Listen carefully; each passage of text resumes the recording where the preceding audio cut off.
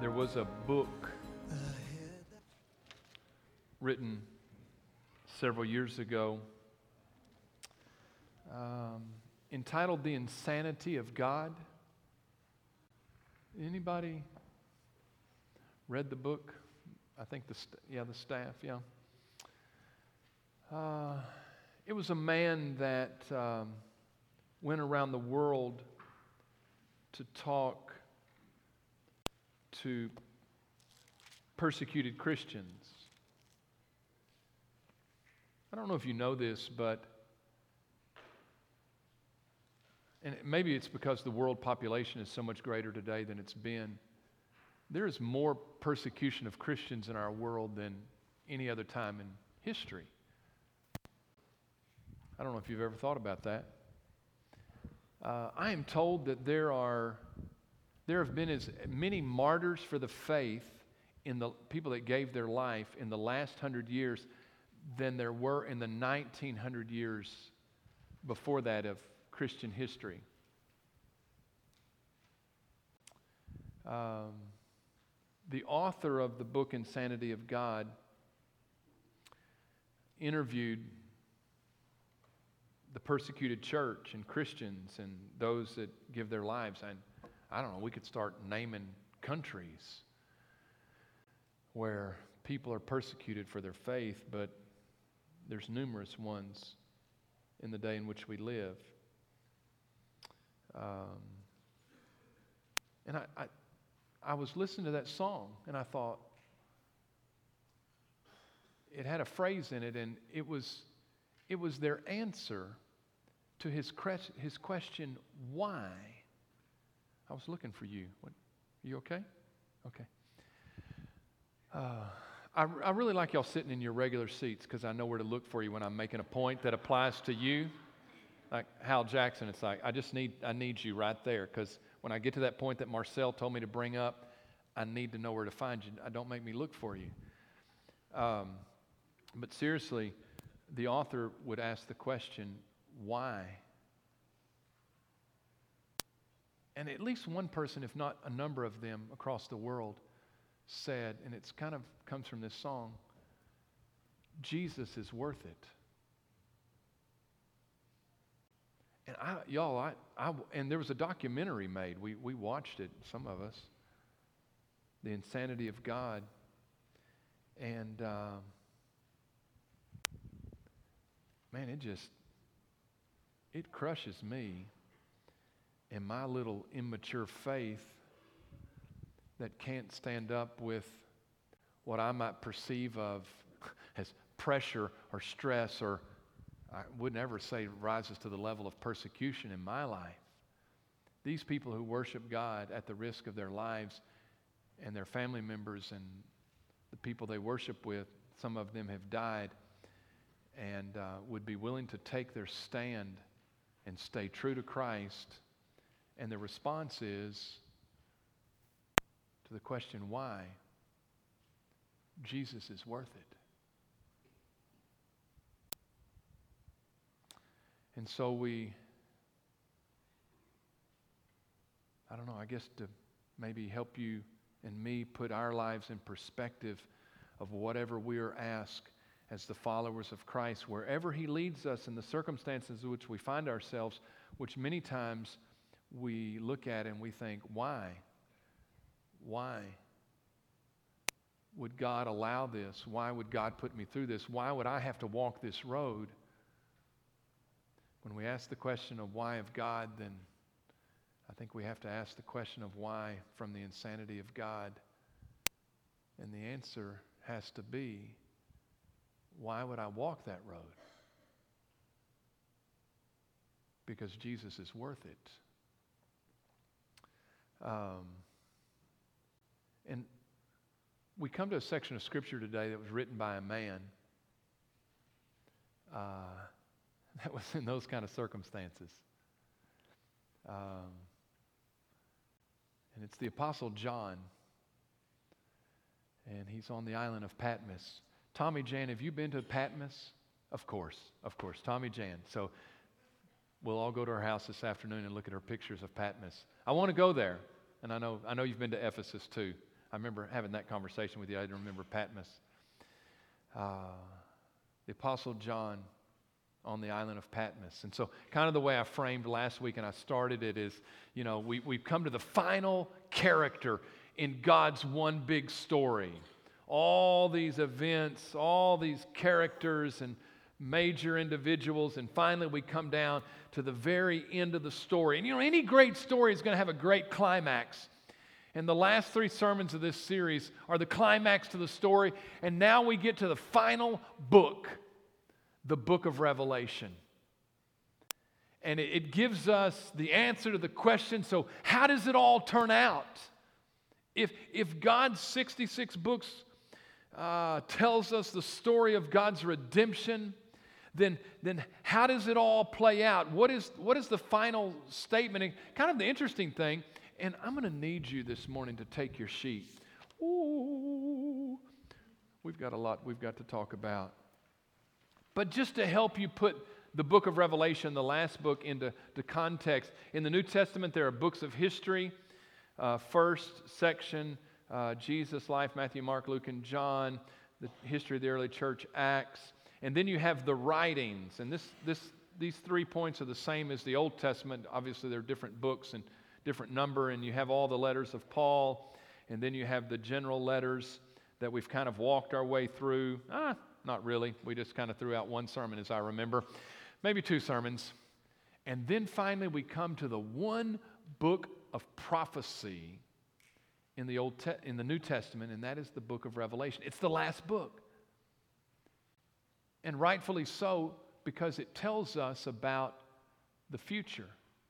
How does it all turn out? What does it look like? What's going to happen? How does the story end?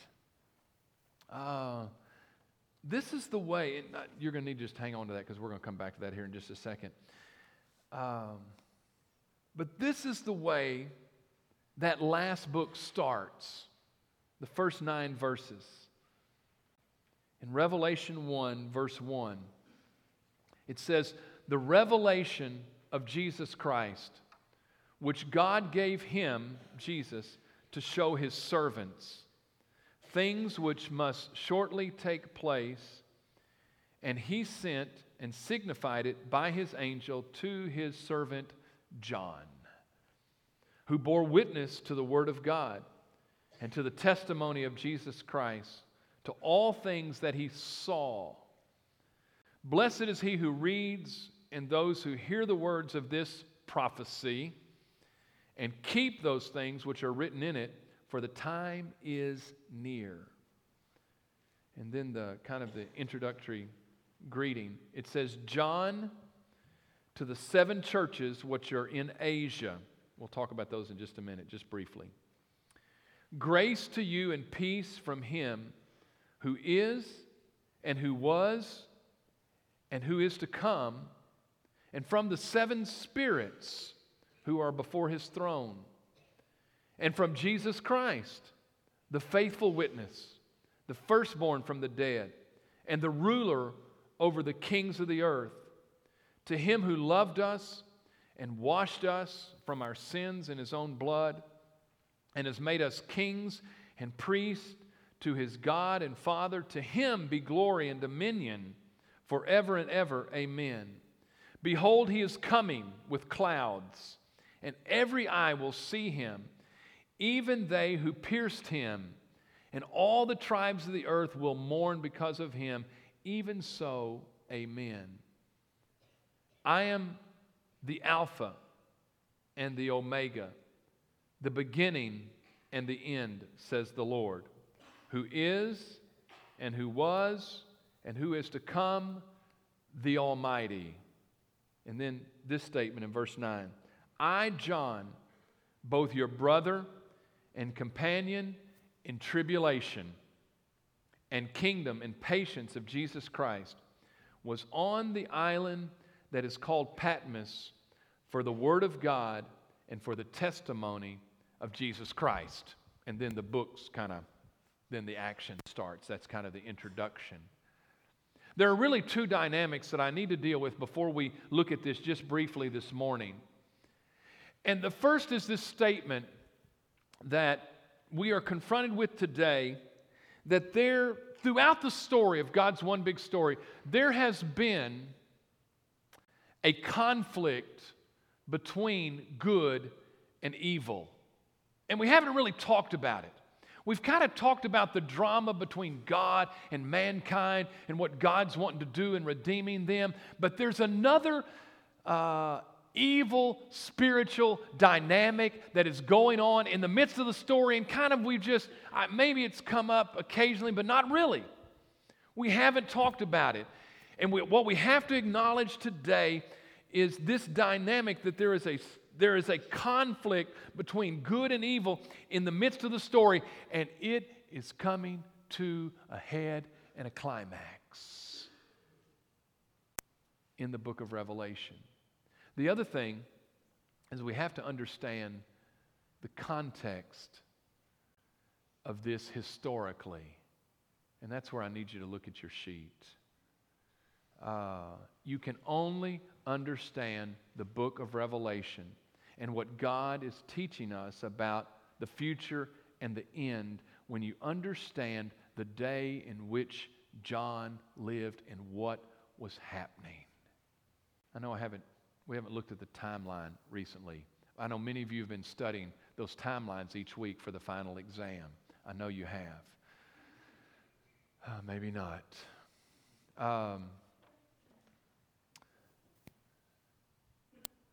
The early church starts, I think our date was 30 AD.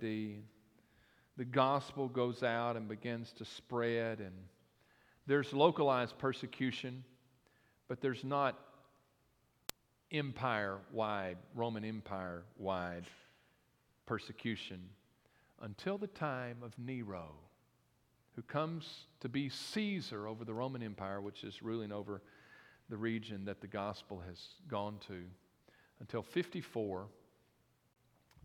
But there's something quite pivotal that happens in 64, and there's a great fire in Rome. Many people would believe that Nero himself, who was psychotic, cruel, inhumane, so many other things, he set the fire. But here's what happened. There had been localized persecution until the great fire, and Nero announces it was the Christians who set it. And kind of there's a distinction made at this point in Christian history that the Christians were perceived as a group of the Jews. They were just a sect of the Jews. But all of a sudden, no, they see that Christianity and Judaism are separate religions. And all this, even though the Jews, in some respects, get a pass as a legal religion within the Roman Empire, for the first time the Christians do not. And the wrath of the Roman Empire is unleashed on Christianity, and it becomes an illegal religion, empire-wide. Now, there's something else that happens that is not necessarily pertinent to our story, but I want you to understand that the Jews rebel against Rome in about 66, and the Romans come. And in 70 AD, they sack and destroy Jerusalem, and the temple is destroyed, and it's never rebuilt. All these years, there's not a temple there. There's a spot where the temple was. There is the Western Wall that's left, but the Romans came and destroyed Jerusalem, and the Jews, I think 1 million of them were killed. And they are scattered. It was a historic event. But it's during this time that John goes to Ephesus, and John is an old man in his 80s, maybe even his 90s, becomes the last of the apostles to be alive. All the others have been martyred, killed, or died. The Roman Empire during Nero's time, and then later in Emperor Domitian's time, have what were called games. This is, to put it in context today, this is like Hunger games. Christians were killed for entertainment. Oh my. They were tied to bulls, and their bodies were severed as the bulls split them. There were dogs. They were put in arenas where dogs or lions would maul them and kill them. I didn't mention this, it's on your timesheet, but it was during Nero's time that Peter and Paul are executed. Paul is beheaded. Peter is crucified by his own request upside down. Some of them were crucified. Some of them were set on fire, burned.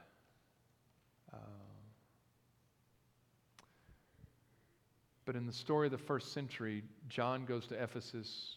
Emperor Domitian becomes the Caesar, and Domitian wants to be considered, as previous Caesars had, he wanted to be considered God. He elevates himself to God's status, and so there is a phrase that people were called upon in courtrooms to profess their allegiance to Caesar. They would say, Caesar is Lord. Caesar is Lord. And the Christians were brought before the authorities, and they were convicted of being a part of an illegal religion, and they were told to recant, and what they had to say was, Caesar is Lord. It meant that Nero or Domitian, and the stories I know that survive are the stories of the Christians that refused and lost their lives. They would not say, Caesar is Lord. Because the earliest church confession, it's the same phrase. Jesus is Lord. Jesus is Lord. He is God. I will not profess allegiance to anyone else because Jesus is Lord. And many of them gave their lives. And here's what happens, is Domitian wants to enforce emperor worship in Asia Minor, and Ephesus is the leading city, and he builds a temple to himself as God, and he erects a statue of himself that is to be worshiped. And all of a sudden, this is where John is, the heat is raised among the Christians. And the authorities are saying, you must profess with your mouth that Caesar is Lord, and they would not.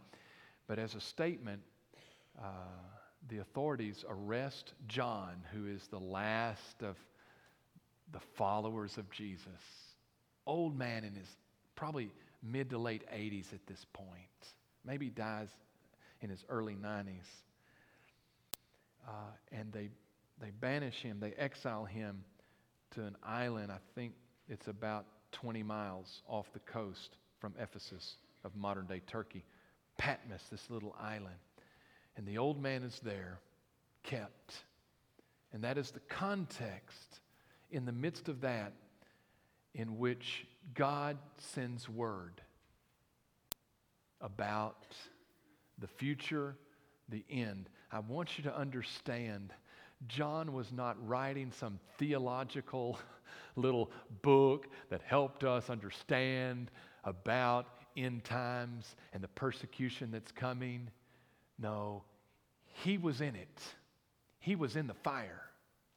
And his people that he was pastor over, and in his region, and those 7 churches, they were in the fire, and the pressure was on. Will you profess that Caesar is Lord, or will you, to your death, profess that Jesus is Lord? When we come to the first verse, let me say this before I move on. I put down some key words on your sheet, and one of those words is the word witness.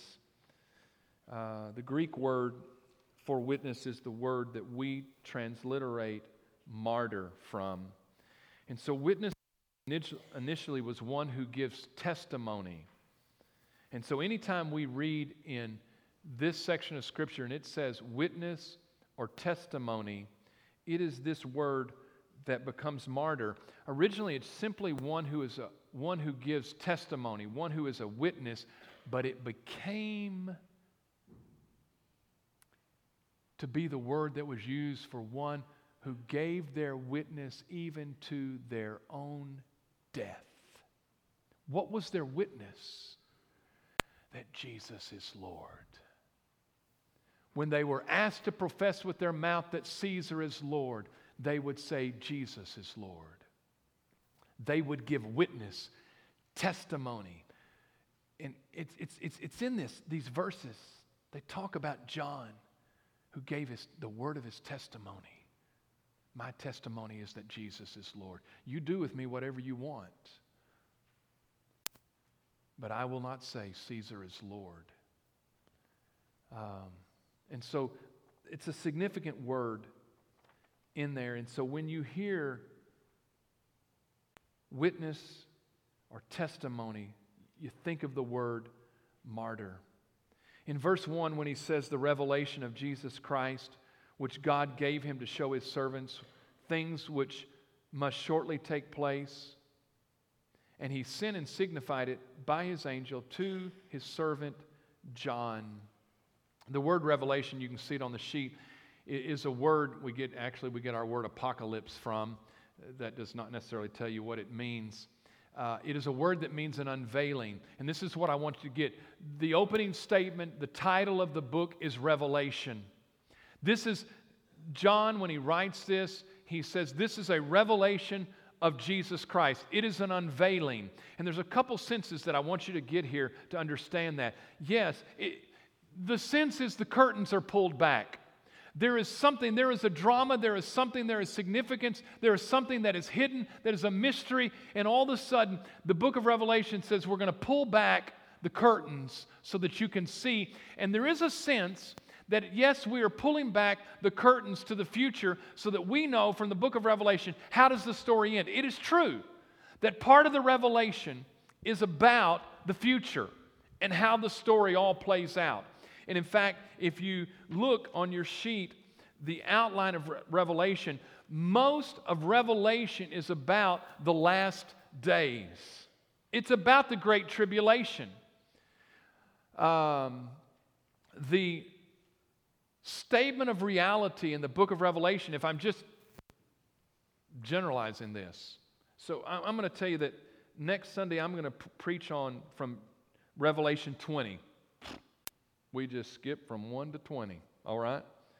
On the defeat of Satan. Brother Cody is preaching the Sunday before Christmas, and then the Sunday after Christmas, we're going to get to heaven finally. I wanted to save that for the last Sunday, all right? We're going to get there. Just hang with me. If you've been with me, all 52 sermons. Yes, we're going to get there. We're going to get you to heaven.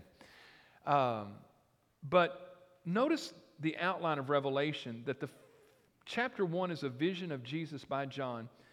2 and 3 is about the messages to the 7 churches of Asia Minor. Chapter 4 is the vision of the heavenly throne. So the curtain is pulled back and John sees heaven. And he sees the vision of the sealed scroll in 5. And then 6 through 18 is those seals being unsealed. And it is a vision about the last days, the 7 years of the Great Tribulation at the very end. And then in 19, we're going to have the second coming of Jesus. Chapter 20, the defeat of Satan. And then finally, the last 2 chapters, the vision of heaven. So it is true that Revelation is an unveiling of the future. And it is a book of prophecy. And one of the things I want you to see and understand about the book of Revelation is that the present circumstances in which they found themselves are projected into the future. They are in the midst of tribulation, and the message of the book of tribulation is, how is it going to end? You need to understand it's going to get bad. There will be an intensification. The conflict between good and evil will intensify to a fevered pitch at the very end. Understand, the Bible does not teach, as we proclaim the gospel around the world, it's going to get better and better and better, and someday we're just going to step into eternity. Glory, hallelujah, praise God. No, that's not what it teaches. Just in big picture, how's it going to end? At this point, what I'm telling you is the message of the Mass of Revelation is there is going to be an incredible time of pressure and stress and persecution at the very end. It will be a fevered pitch, an incredible time. That's why they call it not just tribulation, but the Great Tribulation. So it is true that when he says the revelation of Jesus Christ, he's saying, yes, we're going to pull back the curtain and we're going to see into the future, and you want to know that your present circumstances are going to be projected into the future, and it's going to be a time of great persecution. But that's not the point.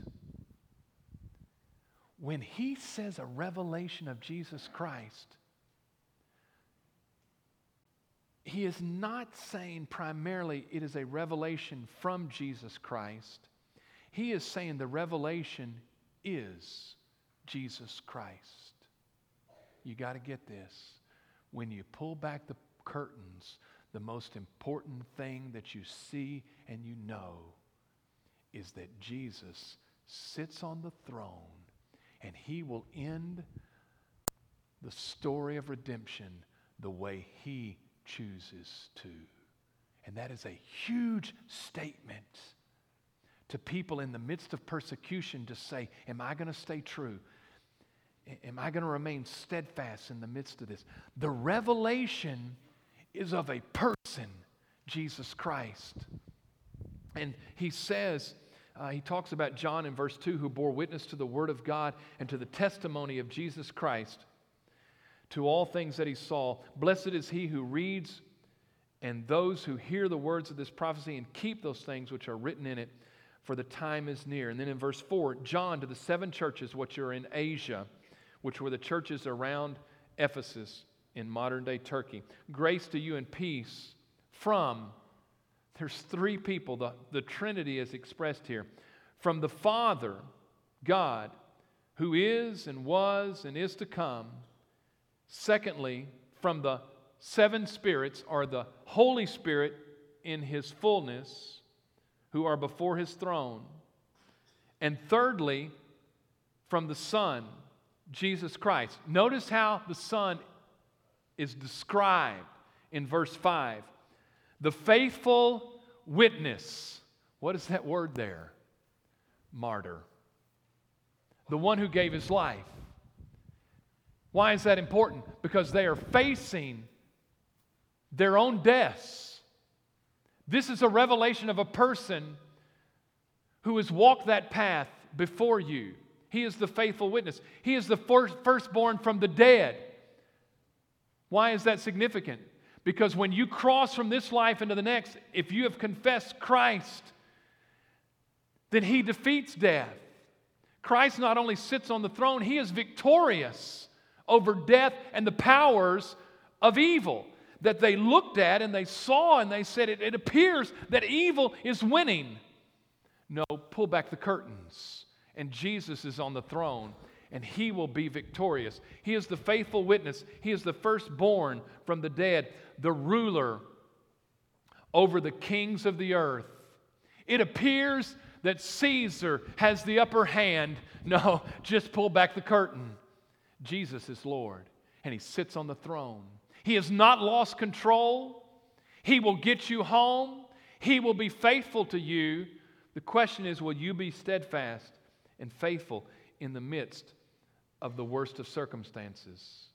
He describes him in verse 5, to him who loved us and washed us from our sins in his own blood, and then has made us kings and priests to his God and Father. To him be glory and dominion forever and ever. Amen. And then in verse 7, what is it that's going to happen? No, he's coming. It says in verse 7, behold, he is coming In the midst of your tribulation, when it appears that God is not there, no, if you just peek through the curtains, not only is Jesus on His throne, He is coming someday to set all things right. And good and righteousness will win out. You can believe it.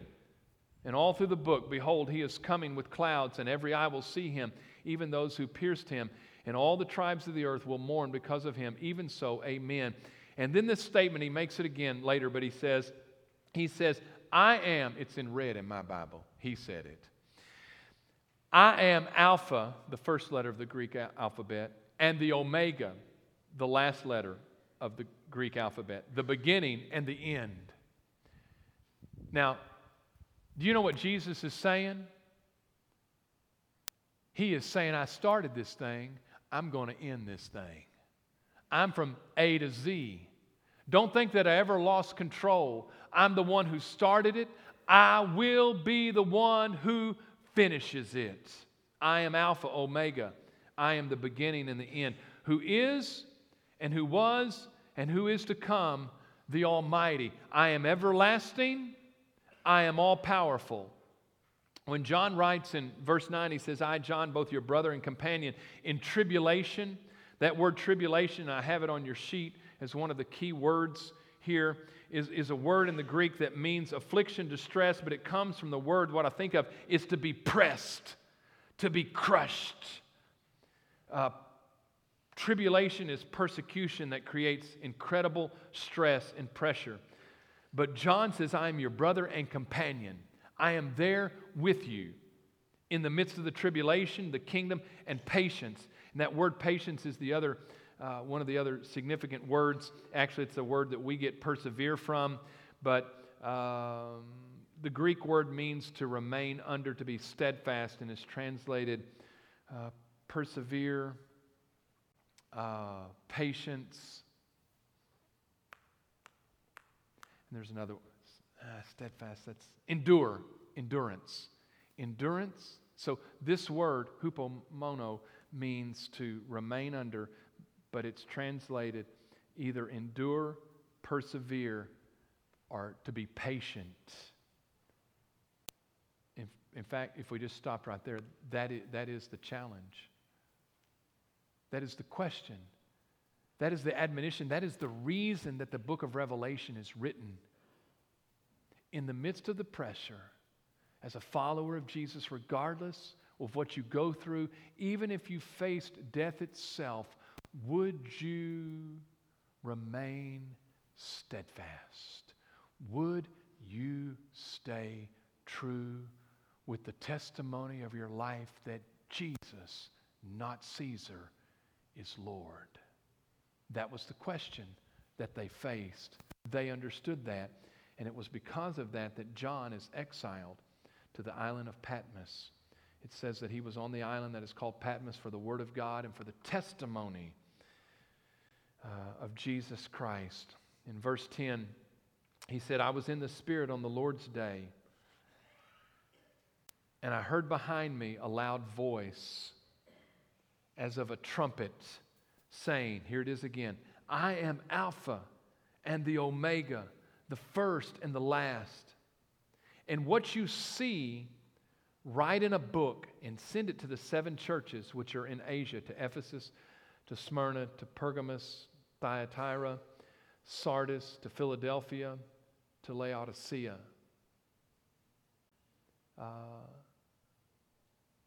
John receives a vision. The book of Revelation is highly symbolic. It is a vision. Now, at this point, he says, I heard a voice. But notice in verse 12, then I turned to see the voice that spoke with me. And having turned, I saw. And really, the rest of the book is a vision. Let me get you in on a little bit of secret. It's not a secret, but something that helps us understand. The events that are described are going to be described in symbolic terms, partly because they are beyond what you could relate in John's mind. There is another significance more intriguing to me, the reason it is a vision in symbolic terms is so that the Christians would understand what it meant, but the Roman authorities would not. For those who have ears to hear, eyes to see. No, they would understand what the symbols mean. But if the Roman authorities got their hands on the scroll, the book, if John walked out of the prison on Patmos, which he did, with that scroll, and they read it, it's like, I don't know, the dude's out of his mind. I don't even know what he's talking about. And so he sees, and he says, having turned, I saw 7 golden lampstands, and in the midst of the 7 lampstands, which are the 7 churches, one like the Son of Man. I'm telling you that the revelation is a revelation of a person. When the curtains are parted and you look from your earthly perspective into eternity and what the reality is in the eternal world, what you see is a person. Revelation is the unveiling of a person, that Jesus Christ is on the throne. He is in charge. He will end this thing. He is the sovereign one. And so John starts with this vision. I just want to read this and then make some closing comments. One like the Son of Man, clothed with a garment down to the feet and girded about the chest with a golden band. His head and his hair were white like wool, as white as snow, and his eyes like a flame of fire. His feet were like fine brass, as if refined in a furnace, and his voice as the sound of many waters. He had in his right hand 7 stars. Out of his mouth went a sharp 2-edged sword, and his countenance was like the sun shining in its strength. And when I saw him, I fell at his feet as dead. But he laid his right hand on me, saying, do not be afraid. I am the first and the last. I am he who lives and was dead. And behold, I am alive forevermore. Amen. And I have the keys of Hades and of death. Write the things which you have seen, and the things which are, and the things that will take place after this. John sees the glory of Jesus Christ, the risen Lord, who is the one who sits on the throne and is sovereign and oversees our lives. And the message is simply this: in the midst of tribulation, know that Jesus still reigns. He is alive. He is present. He is the one that walks among the 7 golden candlesticks. Secondly, in the midst of tribulation, know that Jesus will be victorious. Evil will not end. The devil will not get his way. In fact, we're going to take care of the devil next Sunday if you'll come back, all right? We're going to take care of him. The leader of the rebellion, from Genesis 3 to Revelation 20, he's had his time. It will be over. But John is communicating to the Christians of his day and every Christian that will live after that, and especially those who will live in the time of the Great Tribulation, that Jesus will be victorious. He overcame death, He will defeat evil, and He will be the one who will end human history. That truth and reality is still true today. Get this. This is what John saw. It was true in John's day. Well, let me let you in on a little something. It has not changed in 1900 years. Jesus is still on the throne. In fact, we're 1900 years closer to His coming again than John was. We're a lot closer. And that was imminent to the early church. And it ought to be imminent to us. It is still true today. And the admonition of the Scripture that was for them is also true for us. Whatever persecution we come, whatever stress we find in life, the question is, will you as a follower of Jesus Christ first remain steadfast? Will you remain true to your faith? We live in a time, I've told you this, that there are more persecuted Christians than at any time in human history. That ought to humble us in the midst of our comfortable little lives to think of those people around the world that worship today in secrecy and in fear of the authorities that will come and arrest them because of their following Jesus Christ. We are to live steadfast. We are to remain steadfast. And secondly, we are to live in urgency. Jesus said that the gospel must go into all the world and then the end will come. And Jesus will end it the way He chooses to. And the Scripture teaches us that we are to live in urgency. My fear is that as we do not experience the pressure of other people for our faith, that we become comfortable and we become soft and we rock along with our lives and we fail to see the urgency that we are closer now than ever to Jesus coming again and the end coming.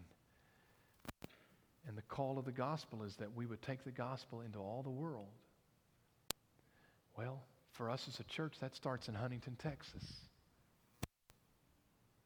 And you will have opportunities as you leave this place this week to impact your world with the gospel. And don't think that, well, I've got tomorrow, there's really no pressure here. No, there is a pressure. Because Jesus is going to end it when He chooses to. And you only have now, you only have today. And we are to live in gospel urgency. Amen? Amen. Would you stand with me this morning? Father, today we thank You that You're the God who holds tomorrow. And that Jesus, You are Lord, You reign. And Father, we pray that we would be faithful and we would be true to follow You today. Father, we pray for any who need to make decisions today. First, for those who would need to trust Christ with their life, because we know that eternity is closer now than ever. Father, today we pray that You would draw people to Yourself to accept You as Savior and Lord. And Father, we pray for us that have already made that decision, that, Father, we would make the decisions that You've called us to today to continue to follow You regardless of the pressure. So, Father, we give You this time and we pray it in Jesus' name.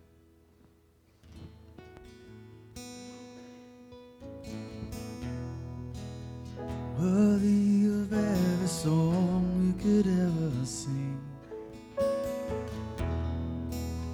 worthy of all the praise we could ever bring, worthy of every breath we could ever breathe. We live for You.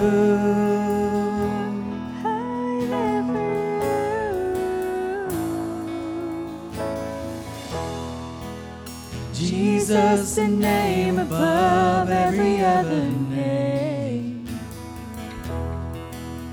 Jesus, the only one who could ever save. Worthy of every breath we could ever breathe. We live for You.